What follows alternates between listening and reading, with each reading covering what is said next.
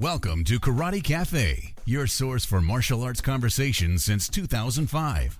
And now, here's your hosts, Paul Wilson and Dan Williams. Hello again, everybody. It's Paul here with another episode of Karate Cafe. Off my center line and directly in front of me on the monitor, as always, is my good friend Dan Williams. Dan, how are you? I am doing excellent. How are you, Paul? I'm just ducky. You know why? Why? Because we have an interview today. Ooh. That's right. Who are we interviewing today? We are... I don't know. Well, he was just down in the green room with us. My new close personal friend and yours, Noah Legel of the Karate Obsession and Waza Wednesdays. Right. Rhymes with bagel. Rhymes with bagel. Which we had down in the green room, so that worked out nicely. And he ate them all. That's mine. Anyway. You know, you need the carb load when you work out as much as he does. Yeah, very exciting to have him on. I just asked him on a lark, and he had time today because we're just all sitting around at the house anyway. Yeah, no kidding. I even did one of his drills in my class last night and had a really good time with it. So he agreed to come on the show, and we are gonna have him on the show. Excellent. He's got a seminar coming up. You know, when the madness ends.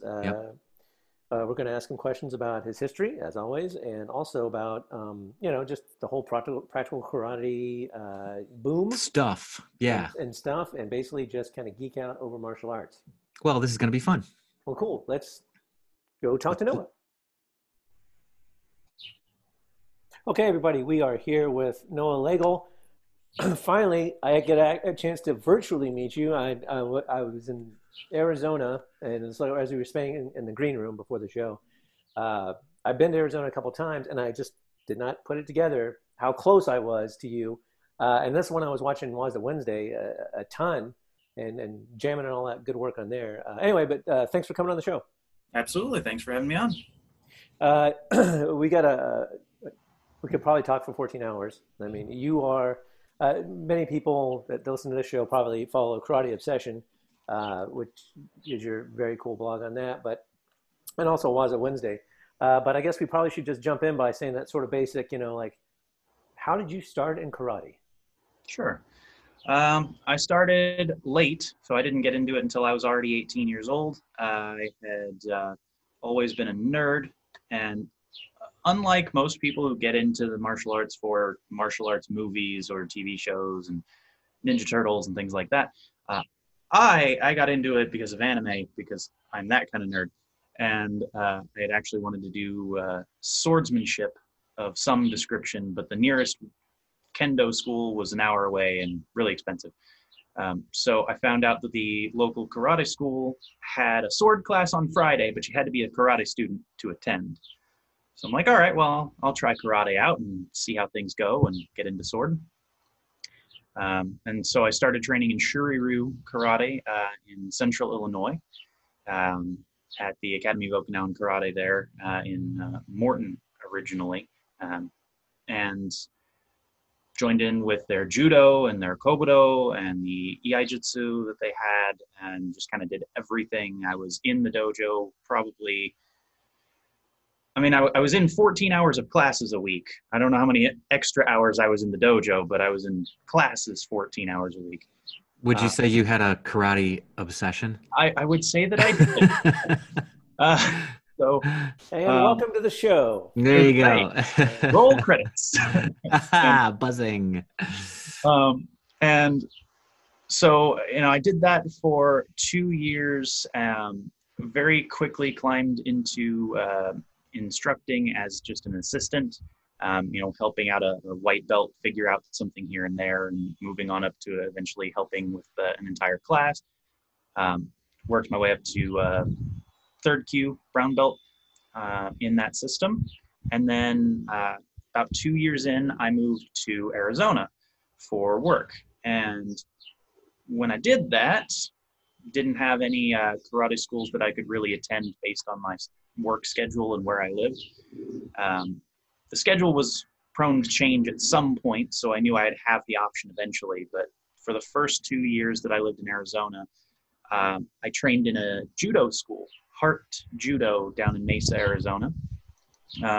But there was no karate school that I could attend regularly, so I just trained by myself, did a bunch of research. That's the time frame where I found people like Ian Abernethy, Mario McKenna, Joe Swift's work on the internet, a variety of different people who put out material online. And that kind of got me more interested in the practical side of karate and looking at things from that particular perspective. So once my schedule did change, I started looking for a school that would fit that, and found my instructor, Richard Pogue, who at the time worked for his parents, but very shortly thereafter started his own dojo. And I trained with him until he passed away in 2017, and I've continued to train mostly kind of on my own Ronin style a little bit. Since then, I helped out at that dojo that he started, kind of keeping things going there for another 2 years or so, and then kind of left them on their path and went on mine. Oh yeah, I didn't know that. Yeah, that's one of the things I wanted to touch on, because that's where Karate Obsession I knew about, but I didn't peruse as much. But when you guys started doing the Waza Wednesday work, that's when I kind of started really cluing in on you and what's going on. And you and Sensei Pogue were doing some pretty interesting stuff. And I don't know if you remember, but you and I were talking about maybe doing a seminar or joining your seminars that you had. And that was right before you guys went to San Diego and lost him. And that's pretty sad because I really wanted to meet him and you. And again, kicking myself because I missed a really interesting opportunity.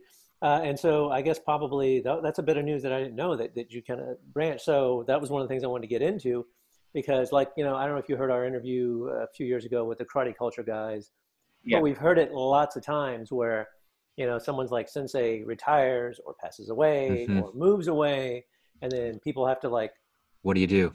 Yeah, they either give up on their training or they thrive and they grow. So, I mean, I guess probably how did his passing, throw you? And then how did you recover from that? Yeah. Well, when he started Peaceful Warrior Martial Arts with his partner, Tiffany, they, started in this little church renting space. And I had taken one or maybe two classes with him before he started that, and then moved to follow him. And so I got to kind of see the whole thing grow and evolve. And I helped out wherever I could, mostly on online aspects of things. But I was a ready demonstration dummy too, so that helped out.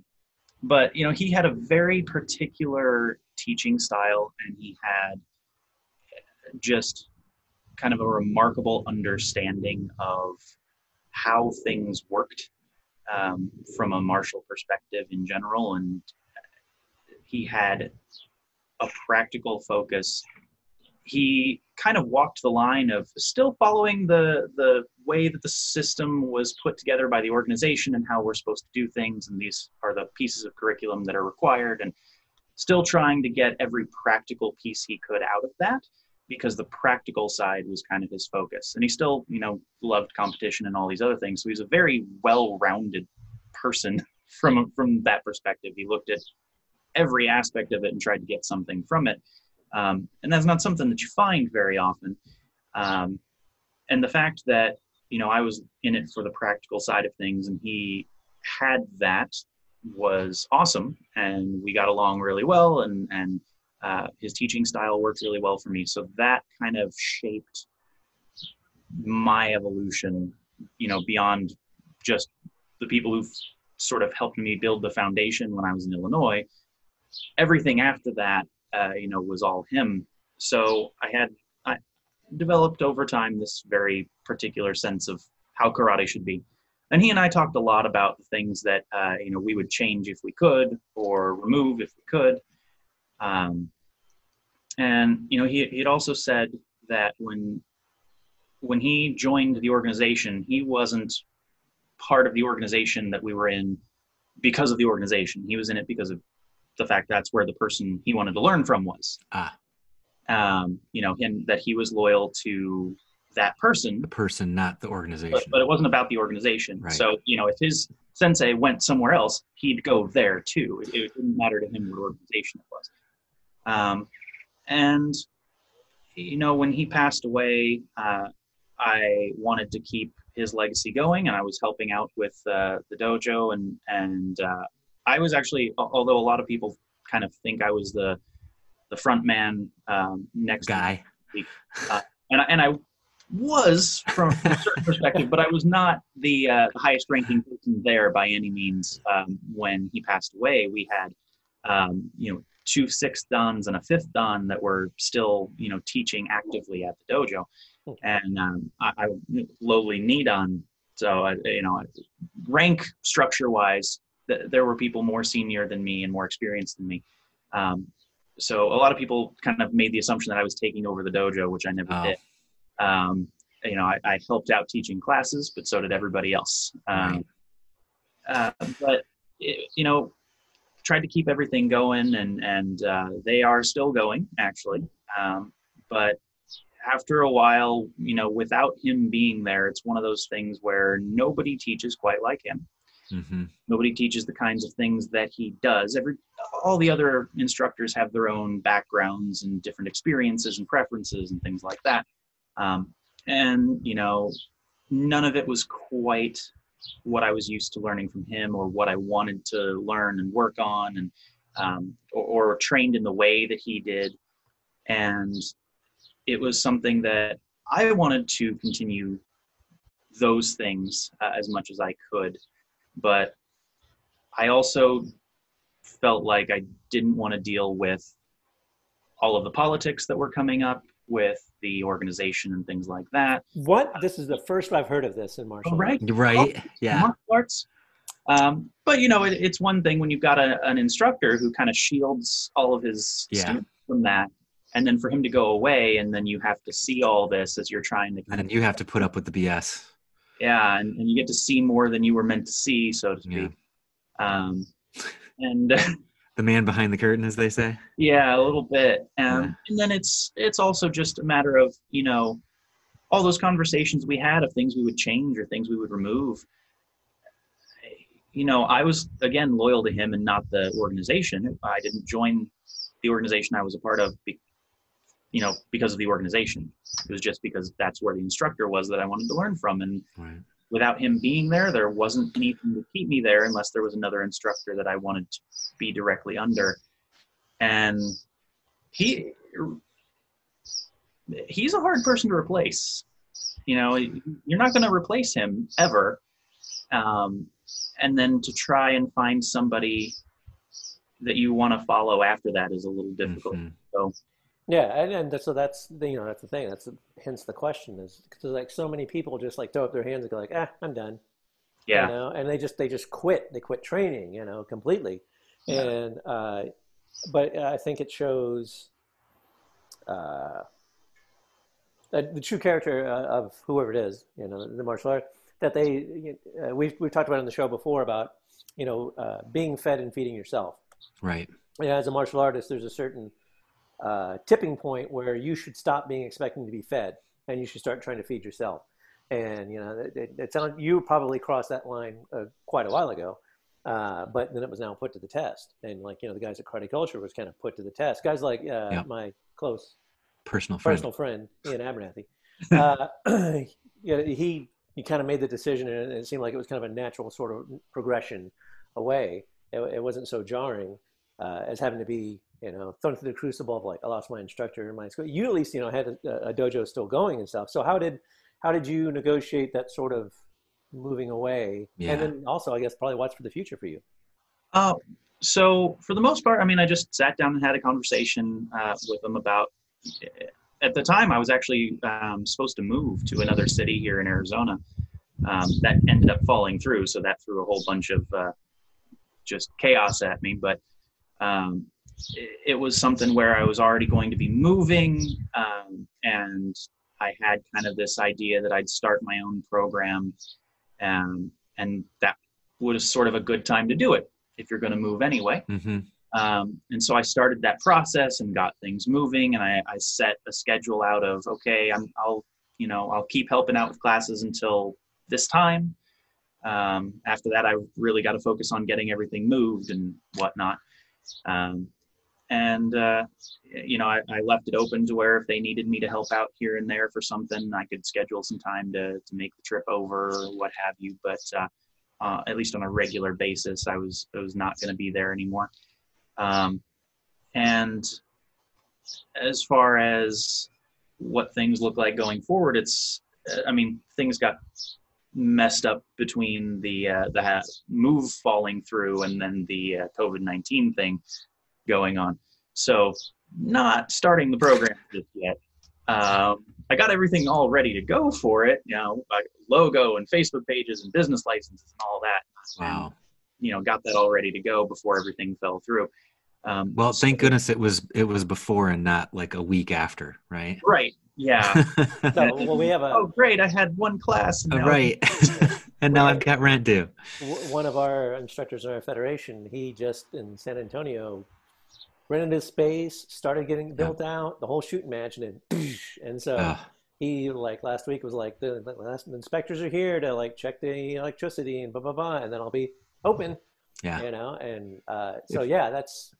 That's a hard. So I guess that's probably a good segue onto all your social media stuff. I mean, Wazawindu is great. We'd like to get into how you started doing Karate Obsession, but then further how in this time you're still putting out some videos and stuff on YouTube. How is that affecting your training, and are you getting any more requests for material? It's something I was specifically going to ask as well. It sounds to me like throughout your history you have done some self-motivated kind of home training, and I wonder if during those times it seems like that time is now for everybody. So I guess is there anything that you can share to say, okay, this is the routine that I used, or these are the resources that I used, or something like that? So for me, because I did this for 2 years. I still got to do judo during that time, but as far as karate went, I was having to self-motivate on that. Mm-hmm. And what I found was helpful for me during that, and even still, is the fact that it's a continuous learning process. Yep. It's not a workout necessarily. It can be, but I find that if I'm training just to work out, I am way less motivated. Right. than if I am training to learn or figure something out. Mm-hmm. So doing research, and whether that's historical and cultural research, or whether that's looking at videos of what other people are doing, but trying to figure out new aspects of the art, then gives me inspiration to try and do different things and figure out how different things might be done, how they might be applied, and that sort of thing. And because you can keep adapting and changing each component that you're working on, it's never going to be the same every time, unless you purposely try to make it that way. Right. But the same thing every time gets boring. So, the key to being able to repeat things is, and keep up with things, is doing it by stealth, as Ian Abernethy likes to say, since we're throwing repetition by stealth. So it's just sort of tricking yourself into this, habit of practice that is really just the same stuff, but done differently each time. Mm-hmm. And, if you can be excited about learning it, that makes it much easier to do. And it's not just a workout then of, okay, I've got to rep out 500 punches now. Right. There's a time and place for that, but most people aren't motivated by that. Right. No. So that's what I found with our classes, in the Matrix, is the first week or two, people were kind of willing to let go and just do Kihon and do their kata a couple times, and then I could sense a little okay, what are we gonna do? Right. What's next? We're gonna do Kihon, or Kabuto or whatever. And then, trying to work some sort of frame of reference. And it was, so for me, I think we were talking about this in the green room. about like I was just like pinging like, okay, what's a core part of our system? Mm-hmm. And for us, it's Tai Sabak, getting off the center line and whatnot. So like for the black belts, I was like just pinging on that. Like, everything we do, we're going to do not linear, Mm-hmm. we're going to do it with body change, and we're going to do it focusing on your feet. And, we're going to, focus on using your knuckles where you need, really visualizing your target. And then like for the Q ranks, it was, not just dropping in and getting your velocity, and your momentum going, is like, kind of check your momentum and keep it tight, keep it in close, sort of in a practical sense of like you're being attacked. And so you're not going to have all this room because you've got your living room, or, whatever. So I had one guy in a class the other day, he actually was in his room, his roommates were in the other room, and he had to open the closet door so he could like do his kicks and whatnot. And I'm like, that's what I'm talking about. Like you need to adjust to do that, and that's a key component. So, but it's the same stuff. Yeah. You just got to do it differently because, and as I've touched upon, and no, I'm sure you have some thoughts on this, is for me is everything I've heard about, old Okinawa was like, you had this much room in your dojo, or you were outside. It's like you didn't have all these big high, dojos and nice wood floors and blah, blah, blah. So, and you didn't have you had 2 kata, and that's what you did, and you just tore that up. In a glorified living room. Yeah, right. Yeah, very often. So, I mean, it's, again, the cycle of karate going on. So have you been having like requests for material from the inner worlds? I have. I have done a couple web sessions. We did one on Pasai from the Shorin-ryu system that I do, which is Tawada Pasai. Some people call it Matsumura Pasai, but that's another story. And I did a session on creating a kata, which was a lot of fun. And I've had a couple people kind of jump in there asking about seminars. So I've got some that are kind of in the works, and one that's already scheduled now for the first weekend of August up in Flint, Michigan at Heian Karate Do, run by Paul Musolf Sensei. The plan is to run through Nahanchi applications, probably Pinan Heian applications as well, and a variety of skill building drills, things like that. So I'm excited for that because I haven't gotten to teach a group in a while with that's everything going on. I've done little, private sessions here and there, but nothing group based. And I did host a seminar recently with Ulf Carlson Shihan going over Kishimoto-ri. That was just before the quarantine stuff. So did you say creating your own kata? Yes, I did. So tell me about that. What I mean, are there guidelines, or is it just move around the floor and do different techniques? There are definitely guidelines. So, and kind of like anything, I think this is all much easier for somebody who's used to teaching people, and just like being self-motivated to train, I think is much easier when you teach people, because essentially you are your student at that point. Right. So students who have no teaching experience, it's harder for them to figure out what to do. And so you kind of need some guidance. So for most people to try and make a kata, they sort of put together movements, however, and cool, it's in a pattern and I ended in the same spot, it's a kata. But yeah, I find that kind of interesting because like whenever I visited non-traditional or eclectic schools, and you can see there's a kata that they're doing, and you can just look at it and go like, they made that up. Right. Because it just something just does not look as polished and or organic as old school kata. Yeah. And I think that's probably because they're not following any of the guidelines that you really should follow. And you can basically take a look at the guidelines that are already in place for doing bunkai, for breaking down a kata and figuring out applications for it and alternative applications, things like that. Well, if you're going to follow those after the fact, you might as well be following those in advance. Yeah. Right. So, if you look at, Kaisai no Genri that was outlined by Toguchi, for example, that's got things about the angle of the kata indicating the direction you're going. Mabuni said that as well.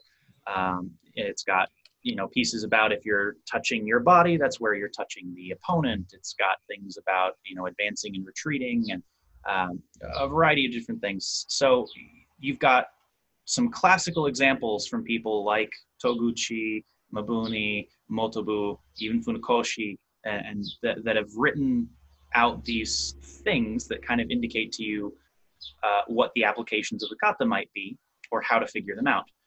So you should follow those when you're making your own kata.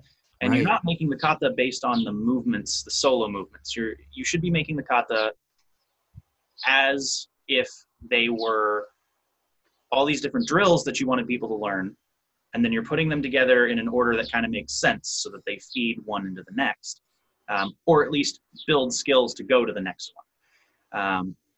So with all that in place, you go, okay, well, I'm not even starting my kata with just me. I have a partner for this. So you go, okay, what do I want my kata to do? You've got different options for how you can approach the kata. You can approach them as just a collection of techniques that don't necessarily need to be connected together at all. Mm-hmm. You can approach them as every technique can lead into the next one as some sort of a failure cascade. So if it doesn't work, move on to this. If this doesn't work, move on to this. Interesting. You can have it be a theme. So, okay, these are all individual drills. They're not all necessarily connected, but they all follow the same theme. Either they're dealing with the same type of attack, or they are dealing with the same type of response to the attack, or they're using similar techniques to, counter, control, or defeat the opponent in some way. So you can approach I like that. You're doing it differently, but you decide on how you're doing it, and then you go, okay, partner, I want you to attack me like this, and let's figure out what we can do with that. Right. Realistically, what works. And then after you figured out something that you like that works, you go, okay, what's that look like without a person? Mm-hmm. There's your first move of your kata. Yeah, that's nice. One of the things I really like about that idea is I think that martial arts are so much more than kick, punch, block. And I think especially with the new movements of MMA and reality-based self-defense and all that jazz, they get so focused on kick, punch, block that they don't understand. I'm using very general terms that going to a traditional martial arts class is more than just the techniques. And the idea of being able to put together your own kata and doing a theme-based approach, or, focusing on this thing or that thing, more than anything else, I mean, the expectation would not be that someone's going to walk away and their kata is going to live for 100 years. This was the fun and engaging mental exercise to look at some aspects of the stuff that I'm doing that I may not have discovered before. We used to have a extracurricular class that was fight choreography. And it was just fun, but sometimes you'd also open something up and you'd discover, hey, this is something that I've never thought about before. And now that I'm trying to do it in a different way, I'm able to see aspects of my martial arts that I hadn't before. Absolutely. So I love the idea of being creative. I have talked in the past about doing your kata with different mental mindsets. So doing one really hard where you have a low center of gravity, and doing the exact same kata but do it soft, or do it really slow, or do it really fast, and you start to pull things out of those discoveries and say, oh, that's interesting. If I do this one fast, then I kind of get off balance for my next technique. Okay. And then you can kind of roll it from there. Yeah. So go ahead, finish that. No, I'm good. Okay. Well, because that's I kind of want to get Noah's take on that whole, like, sort of the practical karate, explosion, the boom. Speaking from because Noah's background is an Okinawan system, And here's one of the things. This is what I've been seeing over the last few years is there's been a lot of people that are going like, oh my gosh, there's practical karate, and oh my gosh, it's not meant to be 3 feet away and do this, and like, Right. oh my God, Hikate, That's Hikate does something, and there are all these guys, and I my system, for lack of a better term, is like an older system, right? It's like it's not. Matsumura Saito kind of went over that way a little bit while everybody else went this way, but what I'm seeing stuff is like when I go to like mostly Okinawan schools, and then I'll go and I'll train with Shotokan guys or Taekwondo guys, and then I hear all these people talking about this. I'm like, this is not new. You're not discovering anything.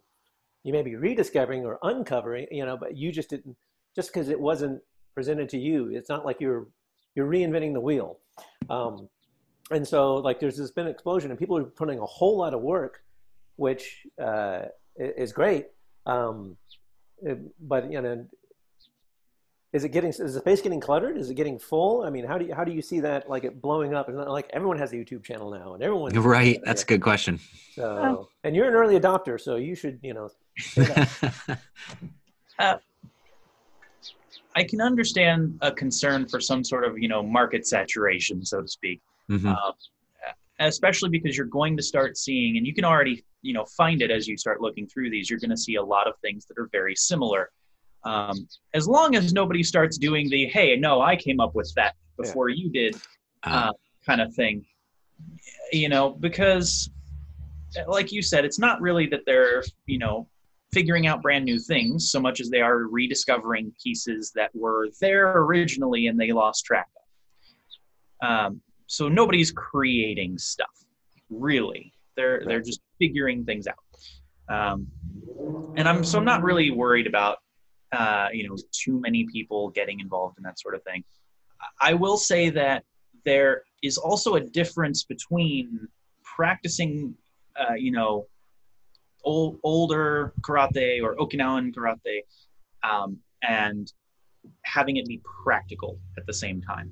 Because you can learn an Okinawan system that is a perfectly traditional Okinawan system, and it doesn't focus on sport, kumite and kata demonstrations, and have it still not be practical, because the practical part of it isn't just the material. Practical part of it is how you train the material. Yeah. So you might be learning great material, but if you're never working it in a way that develops practical skill, it's only developing technical skill and understanding, then you're learning something that you can pass on, sure, but you're not learning something you can really apply, which is the practical part of it. So it's, to me, a thing where a lot of the people who are going into the practical karate movement are, people from more modern systems, so to speak. Like you mentioned, Shotokan, Taekwondo, Kyokushin, the newer systems that were mostly set up very much kind of sport-oriented, which is fine for what they're doing. But a lot of those people, especially as they get older, decide that the sport thing isn't so much what they're interested in. They want to get back to the roots of things. And that's where they start to find the practical karate and the Okinawan karate material. But it is not just a matter of, hey, I went to this Okinawan school and they've got all those joint locks too. Yeah, but if they still do those joint locks just from a, lunge punch where the guy stands still afterward and pulls his hand back to his hip and doesn't do anything with it, and they never try it against resistance, it might be the right material, but they're not practicing it in a practical way. And I think that generally that growing practical mindset can be helpful for Okinawan systems too, to reevaluate what they're doing and go, okay, it's not that the material we have is bad, but we've been approaching this in a very sterile way. Right. And it gives you a good technical understanding of how this technique is supposed to work, but it doesn't give you a practical understanding of how that technique is supposed to work. If that so what are your thoughts about people that basically just burn the house down behind them? They go, because my joke was, and Dan and I mentioned it on the show before, is like, you scratch a Krav Maga instructor, you're going to find a 6th degree in Taekwondo that got punched. And some didn't work. Yeah. And now the Taekwondo guys are yeah. You can hear the keyboards. You find the Aikido guy like there you go, who just decided he couldn't make Aikido work and decided to leave and do MMA. And I know their heads are shaved and they got their Spyderco knife and their tactical stuff and they're taking Krav Maga and RBSD. And I mean, do you? I think that's unhealthy for me as like, because everything that you just did, for good or ill, that's the foundation that you're on, and all the concepts are pretty much there in all the martial arts. Now, whether or not they got practiced, whether or not they got pressure tested, whether or not they were effective in the beginning, that's all hearsay. That's a period of your life that you have behind you that you probably should continue to leverage. I mean, do you think that's a healthy mindset, or do you think? I don't want to necessarily say that it's bad, because I understand the appeal, so to speak. I can understand finally rejecting the sunk cost fallacy of I've put so much time into this, so I have to keep doing it. I can understand the desire to go, no, I reject that. This doesn't work for me, and I'm going to go a different route. And that's not necessarily bad, but I think that it's healthy for people who do that to kind of reevaluate why they made that decision. There you go. Yeah. At a later point, at the very least. Yeah. When it comes down to it, all the martial arts that exist were originally derived in some capacity from real fighting, real self-defense, something to that effect. And then it was changed and evolved over time for different purposes. What that purpose was is going to define a lot of its practice, practices and training methods and things like that. So, if you look at something like Aikido, because I used that reference with Ropus, who's very popular, it's something where it was developed, yes, as a martial art, but kind of with a really, really heavy emphasis on the art and the focus on not just personal development, but technical study of this particular concept. So it's a very, very isolated and encapsulated study of things. So if you go, oh, no, that whole thing doesn't work, I can't make it work, and abandon it, what I think you'll find later on is that when you start looking at some of the things that were in it from a conceptual perspective and not a technical perspective, which I understand in a situation like that is hard to do because you've been on that technical learning. When you start looking at it conceptually and you start doing something else for a while, at some point you're going to realize, oh, I'm still doing that. It just doesn't look anything like the technical version that I did.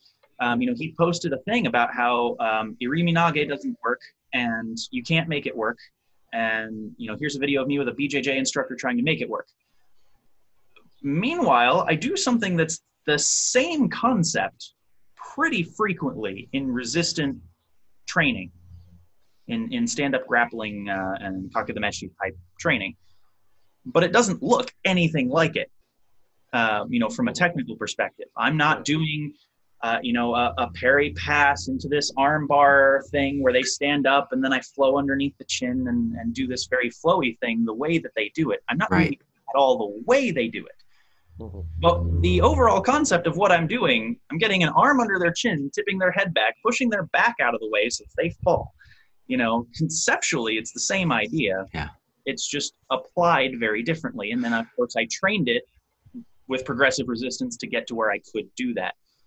And so I think that when people leave things, if they eventually if they keep training, if they don't just leave things and say, I'm done completely, if they go and train in something else, I think that eventually they can circle back and look at things from a more open-minded conceptual perspective and go, no, I still do a bunch of that stuff. Yep. And I think in hindsight, you could then go, well, I could have fixed that then.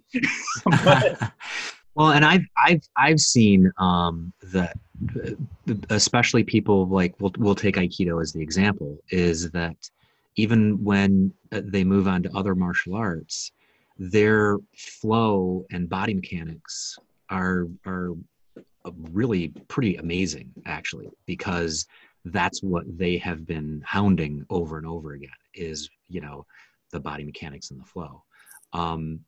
One of the things that I wanted to mention is I have a kind of a bugaboo about the term practical karate.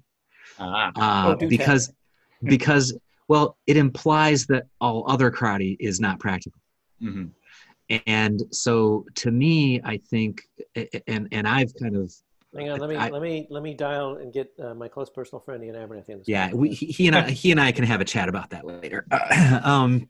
No, but I think that what a lot of people miss nowadays is the fact that here's a good example. The what was it, Kobudo? Mm-hmm. That weapons. How often do you have a sword, right? Mm-hmm. So you Don't could, make me. right? I already had to take Ian down on this, and I'll take you two down, Wing Chun boy. Do it. It implies that taking that martial art is useless if you never have a sword with you, and it really makes me crazy that, especially even in the situation that we just talked about, you know, I personally know someone. They took Taekwondo for a long time. They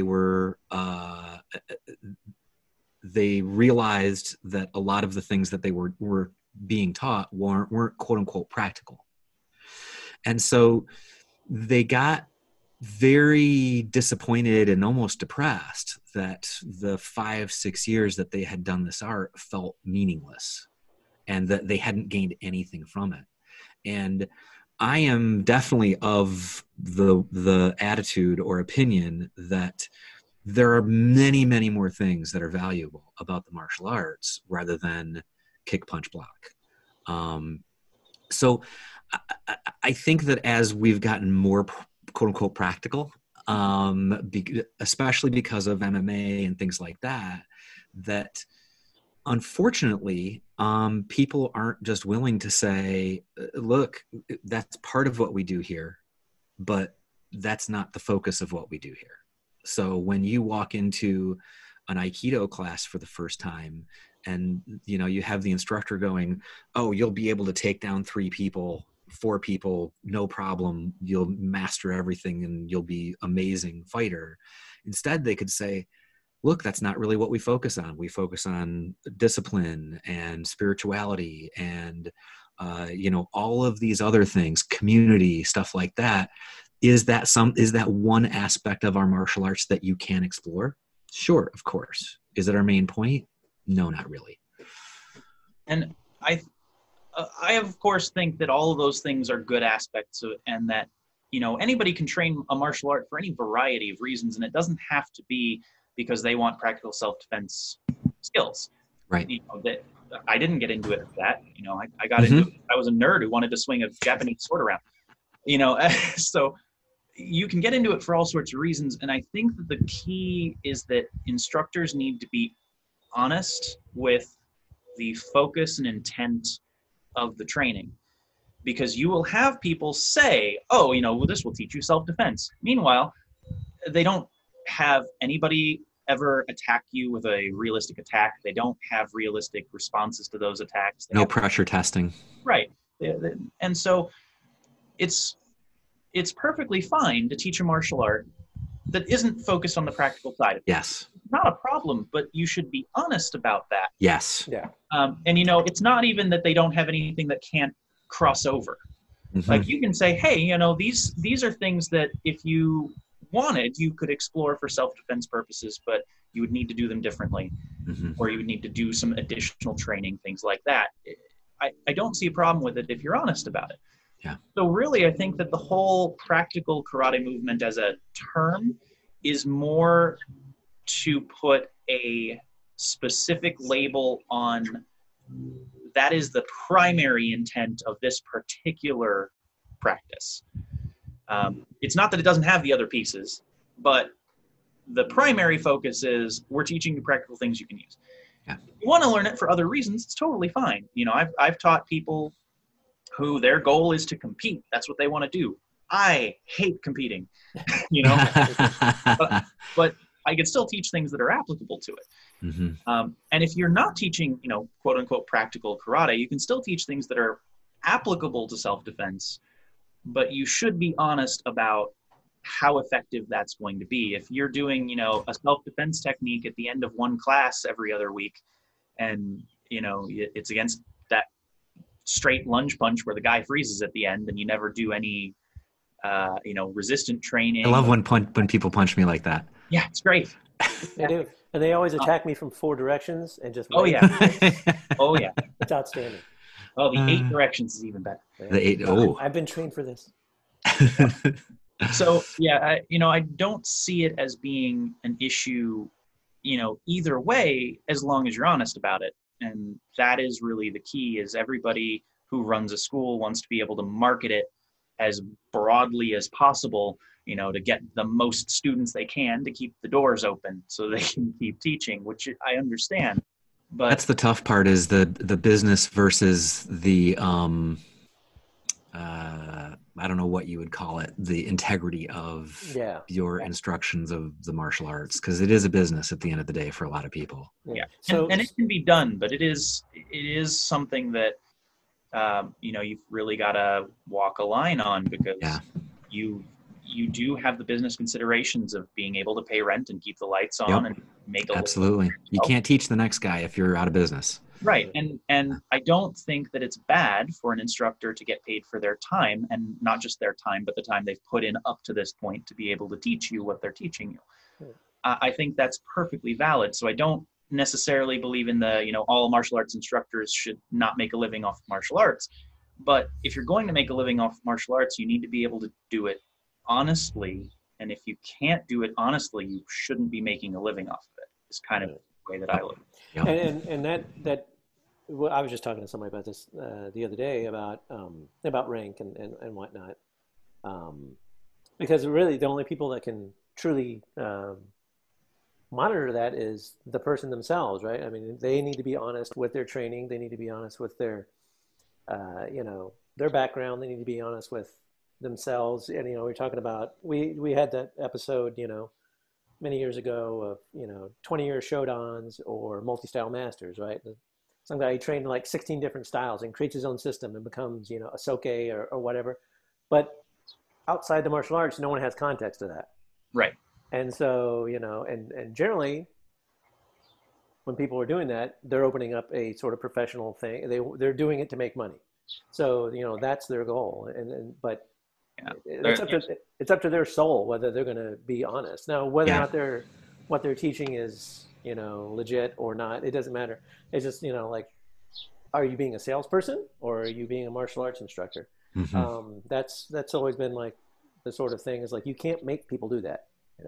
Well, what I wanted to ask was then, so had you put any thought, or do you see any trends of like what's the next thing? Because everything's the next thing, right? It was karate. And then, it was kickboxing, and then, like ninjutsu had its time, and then MMA came up, and UFC, and then Krav Maga and reality based. And so now it's practical karate for lack of a better term. So, what do you think is probably maybe the next thing on the block, or do you see practical karate kind of blowing up? I think it's going to roll back over. Like, people are going to stand up their curriculum, people are going to have their drills, and it's again going to kind of, ripple out and water down, whatever you want to call it, out. And then there's going to be a revolution again. So what's the next revolution? Yeah, I think MMA is still, the sort of top dog as far as current popular martial arts overall. But if you kind of look closer within the MMA community and fan base, what you're finding now as it's been developing is that people are starting to specialize again. So, at the very beginning, everybody was specialized in things, and they threw them all in a ring and tried to figure out what was the best, which is an asinine thing to try and do in the first place. Because everything is, built for a different context. So then they kind of unified that over time, and it became, MMA as a style, so to speak. And you got this kind of typical, everybody does boxing, Muay Thai, Jiu-Jitsu, and wrestling. Those are the 4 pillars of MMA as a system. And that became it went through stages, because at first it was, oh, hey, the Muay Thai guys are kicking everybody's butt. Let's do that. Oh, no, the boxers are kicking everybody's butt. Let's do that. The wrestlers are kicking everybody's butt. Let's do that. So it kind of added up over time. And then you got to this more generalized MMA, which is what it's been for a while now. And you can go to an MMA gym and learn MMA. You don't have to learn all those individual pieces.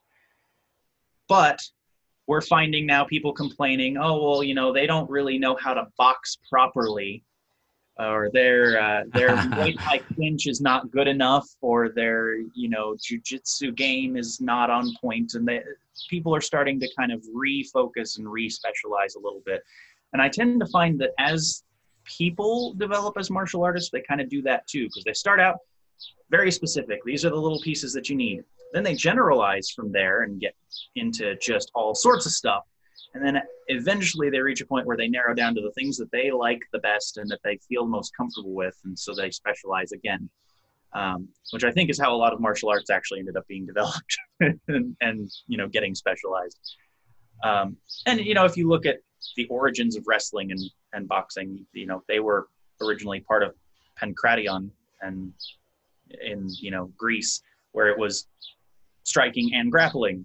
Mm-hmm. And eventually people decided that they needed to be better at specifically one piece of that and kind of split it apart. And so I think it's probably going to be this kind of intersecting wave type of thing. Yeah, that's a cycle. I've had a couple of students that, one of them, he doesn't train with me anymore because he, various sundry things, but we were actually just talking online the other day about, he's like, I need more, I want more ground stuff. And I'm like, well, then go study with a jiu-jitsu guy, man. I mean, I can tell you some stuff, but it's within the context of what I do. But, but he was going like, well, I need, because if I get attacked by a jiu-jitsu guy, and I'm like, when are you going to get attacked by a jiu-jitsu guy? I've known a lot of jiu-jitsu. And if you do get attacked by a jiu-jitsu guy, tap out and then ask him who his instructor was, and then tell his instructor he's beating people up for no reason. Yeah, exactly. That's why I said like the ultimate counter to being attacked by a grappler is just, and they'll let go and you just run off. The funniest thing to me is people's insistence on training for if they get attacked by another martial artist. Right. What are you doing that another martial artist is going to get so upset with you? Because another martial artist, as soon as you find out you do martial arts, regardless of whether they're the same or not, should result in a conversation. It'll be a geek session. It's interesting because Paul and I have talked about this before too, is, this idea of who are you training to fight? Are you training to fight the untrained, or are you training to fight the trained? And especially one of my bugaboos about Wing Chun, for example, is that you essentially train to fight Wing Chun practitioners. Right. You only practice against this. Yes. Yeah. And so I think that to some degree, I remember when I was very, very young, and I first started helping, I was taking a Hapkido class, and I first started helping the instructor with new students, and a new student came to spar with me, and we got to the center of the mat, and she came at me with the flailing arms technique. And honestly, I had no idea what to do. So, I mean, what do you think about that as far as training? It doesn't work if you don't attack somebody right. Right. Training to fight the trained, or training to fight the untrained? That's one of those things where, again, I get the appeal. Mm-hmm. The general explanation for that is, well, if you can fight a trained person, you can fight an untrained person, which you'd think that to a point mm-hmm. is somewhat true. Yep. It is more difficult to fight a trained person, when you're following specific rules to try and win a thing. Mm-hmm. And if you can land a punch on somebody who knows how to properly evade a punch, then you can land a punch on somebody who doesn't. That, there are certain things. That's excellent point. Yeah. There's things that cross over, but at the same time, if you rely on feints to be able to punch that person, yes. An untrained person does not have trained responses to feints. Right. Mm-hmm. If you train only against trained, roundhouse kicks and jab cross and things like that. And then somebody comes at you with the, crazy windmilling arms. Mm-hmm.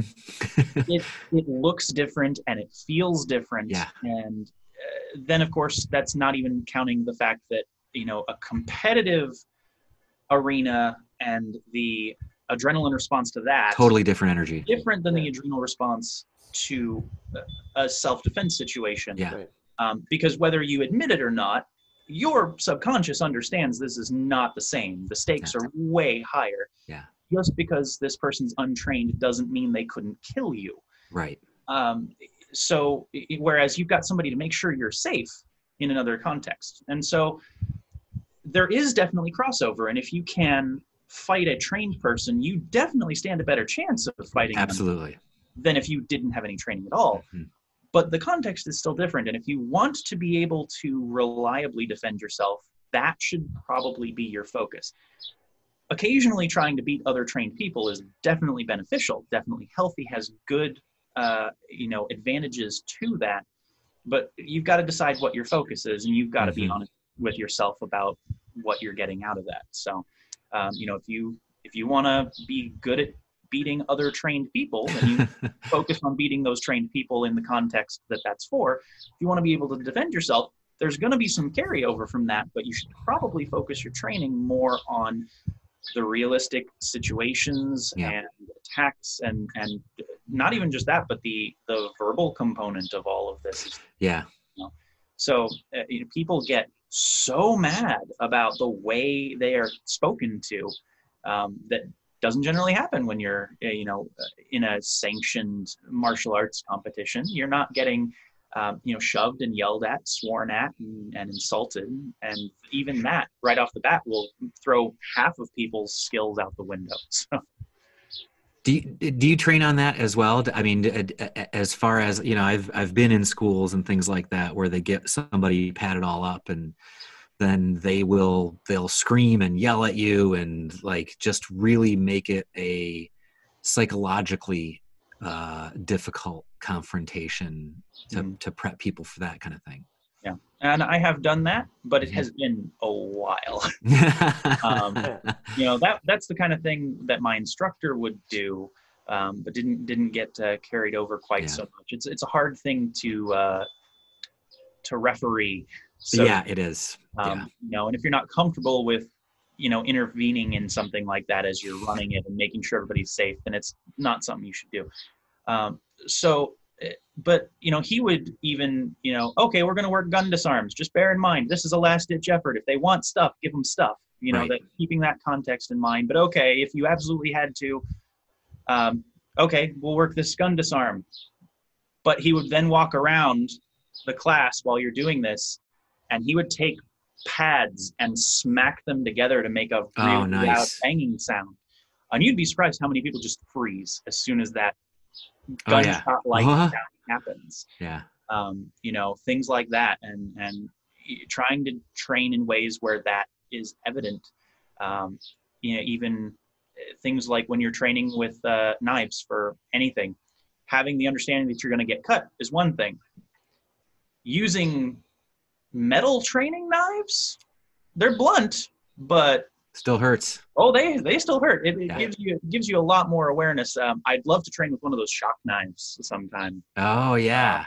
But it's something that if you want to be prepared for a situation, you need to try and emulate that situation as closely as you can without, being incredibly dangerous to do. Right. If you're putting yourself in more danger practicing the thing than you're likely to face on a, Yeah, it's funny because that just totally makes me think. It's the psychology of two people practice fighting with two rubber knives is just 180 degrees if you had live blades. I can't even imagine how scary it would be to stand in front of somebody else that has a live blade that is genuinely trying to cut a 3-inch gash or a 3-foot gash in you. That's when I practice my running. Right. Where and One of the things you said about like the gun techniques in the last ditch effort, the scenario that I think of is stuck in an elevator with your family. Because that's sort of like, okay, we're at worst case scenario here where you cannot run, no choice. And you have people that you have to protect with you, so it's not just a matter of giving up. And it is maximum dangerous at that point. But the idea of live blades is a very scary thing, especially if I would suggest that anyone interested, if you have a live blade at home, get a roast from the market and hang it up and just take a swipe at it. And you'll see genuinely how much you would open somebody up if you made the swing on them, or vice versa. And there's the flip side of that. The example you brought up. Yeah, I think probably everybody who is I guess married or has kids or whatever, there should be like a flip side component to your training of like, it's not just you anymore, right? So. I mean, you're carrying stuff, you're carrying kids, you got, you're getting in and out of the car. There's all kinds of a whirlwind of stuff going on. Plus you have to protect people. A few years ago, I had a friend of mine, his son and my son were friends, and they, play together, and he did martial arts. Cause again, like we were talking about, oh, you do martial arts? And we started doing that. And then, so we didn't care what the kids are doing. Anyway, but he came to my class and we trained for a while, and he trained in some guy who did Swai Chow, which is like Chinese wrestling. But I guess he was like, the guy he trained with was like, everyone's super trying to kill intense. you all the time. And anyway, so we were doing something about, I think we were doing knife defense or something. And or he asked about it and we were talking about it. And we said whatever. He says, oh, I'd jump in and stab him and cut him and rip his spleen out and throw it out dinner. And I'm like, who's watching your son, man? And he just looked at me like, math does not compute. Oh, because I think he said there was like a guy in the parking lot yelling at road rage kind of, and I was just like, well, who's watching Henry? Who's taking care of your kid? I mean, Whoops. What if they've got a buddy? That there's that whole like ladder of I do the 5 levels of self-defense kind of thing. It's like, where's your escape? Where and his training from his instructor. And, again, he didn't feed himself like we were talking about earlier, didn't incorporate that. It was all like, we're the baddest thing ever and we're going to destroy you. And, aggressive. Stomp the groin. So. Which has, it has its time and place, but yeah. It's fun at times to train like that.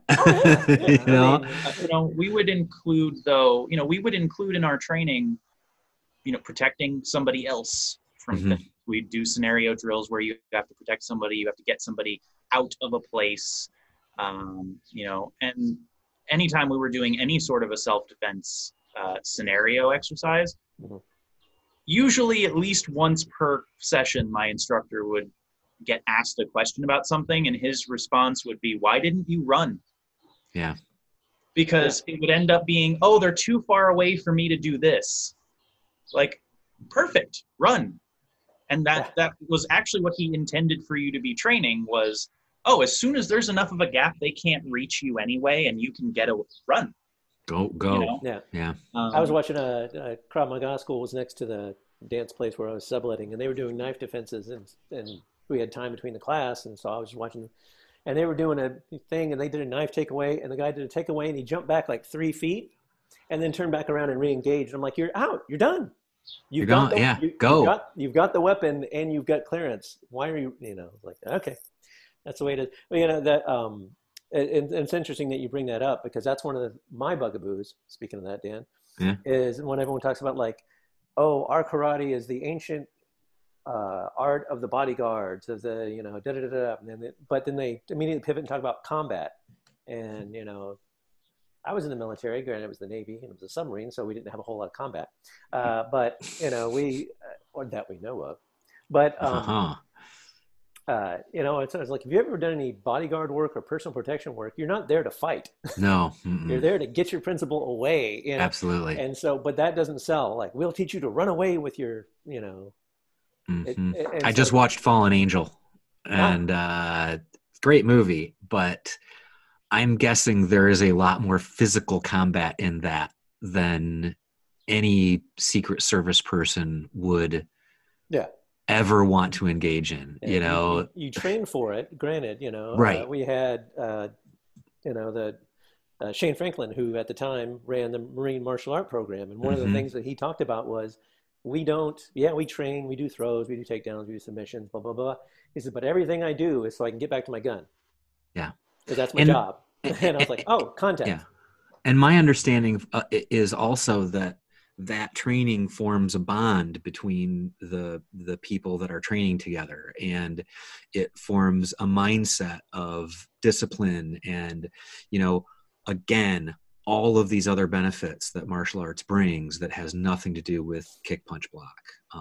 So I don't know. I think that to me, um, when you think of the benefits of martial arts not having put you in those situations in the first place, that's the real self-defense, is Yeah. simply not being there in the first place. I think that's probably a good place to wrap this up. It's been an hour, and I don't want to take any more of Noah's time. Noah, it's great to virtually meet you. It's You too. you've been doing really great work for a lot of years, and we look forward to more. Maybe someday we'll all be able to exchange fluids again. Yes, exactly. I know. Let's not put it that way, though. Oh no, no, that's As a it bad were. term. Yeah, this is a family show. Um, it's great. And so anyone who's in Flint, Michigan, I'll probably have some in the show notes for maybe a link. Is there a link to the page? What was the name of the school again? It's going to be hosted by Heian Karate Do, like the Heian Kata. It's a Shotokan pronounced school. Pinan. Right, it's pronounced Pinan. And run by Paul Musolf. And we don't have a page up for it yet because the COVID stuff kind of put things on a bit of a hold. But I'll be at some point posting it up on my Karate Obsession page. I'm sure he'll be posting it on the Heian Karate Do Facebook page as well. Yeah, So absolutely. where can people find you? You got links to Shill? I've got karateobsession.com is kind of the big one. All right. Facebook.com/Karate Obsession. Instagram is at Karate Obsession. YouTube. Don't forget about the YouTube channel. I just subscribed today. Yeah, YouTube is Karate Obsession as well. Once I can have more partners, I would like to put more videos of partner work up, but to be perfectly honest, the only people that I have in my household that I can use are so much smaller than me. It just looks bad. Ah. Well, you need I'm to a make sure. giant of a person, so I need Well, you bigger. need to make sure that they're doing the technique, so everyone go like, "Oh wow, see how easy this Wow. works." Yeah, there's that. There's that. I got to steal them for a little longer then, though, because I gotta have them practice. That's true. That's true. But anyway, Noah Legal, again, thanks for all your work. Thanks for your earnest training, and thanks for your time. Absolutely. Thanks for having me. Thanks, Noah. Well, that was fun. Oh man, outstanding. He's fun to talk to. Boy, Yeah. there's nothing like a little dojo talk, just Yeah. sitting around BSing about martial arts. Well, I mean, he's kind of I don't know how he is in class, but I mean, he's kind of a low key, thoughtful guy. So it's enjoying to talk to him, and a self professed geek like the rest of us. Right. So that's I much prefer. I don't know. I prefer sort of the philosopher martial artists. I think that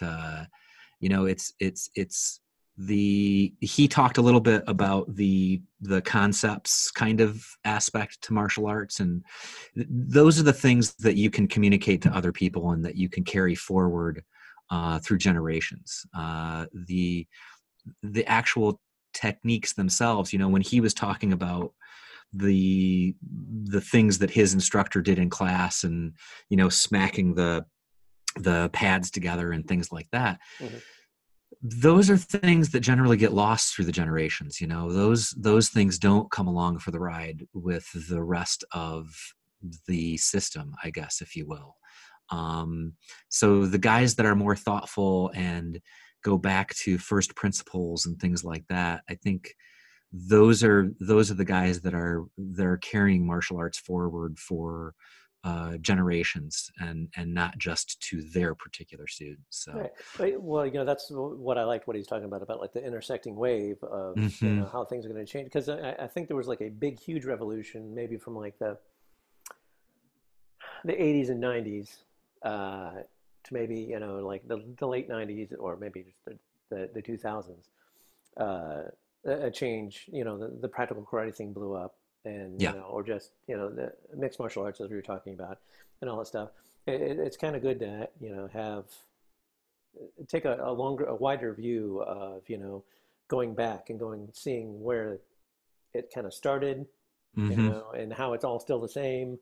And, getting again, what he mentioned many times in the show is what I've mentioned in other shows, and I tell my students all the time is context. Everything is Yeah. context. You got to look Yeah. at the context of what your training is. You got to look at the context of what that system or style came up in. Hmm. All that ties in, and it's going to keep intersecting and separating and intersecting and separating.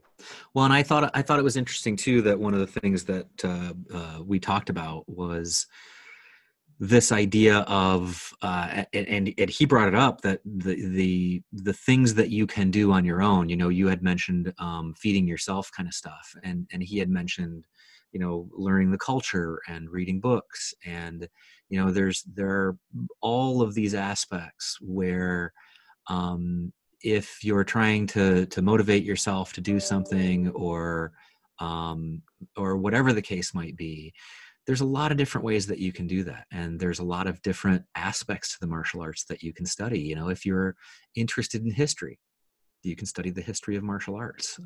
If you're interested in, if you're a maker or a builder, you can build your own wooden dummy, or whatever the case might be. There's lots to explore there that people can do if they choose to. So it was a fun call.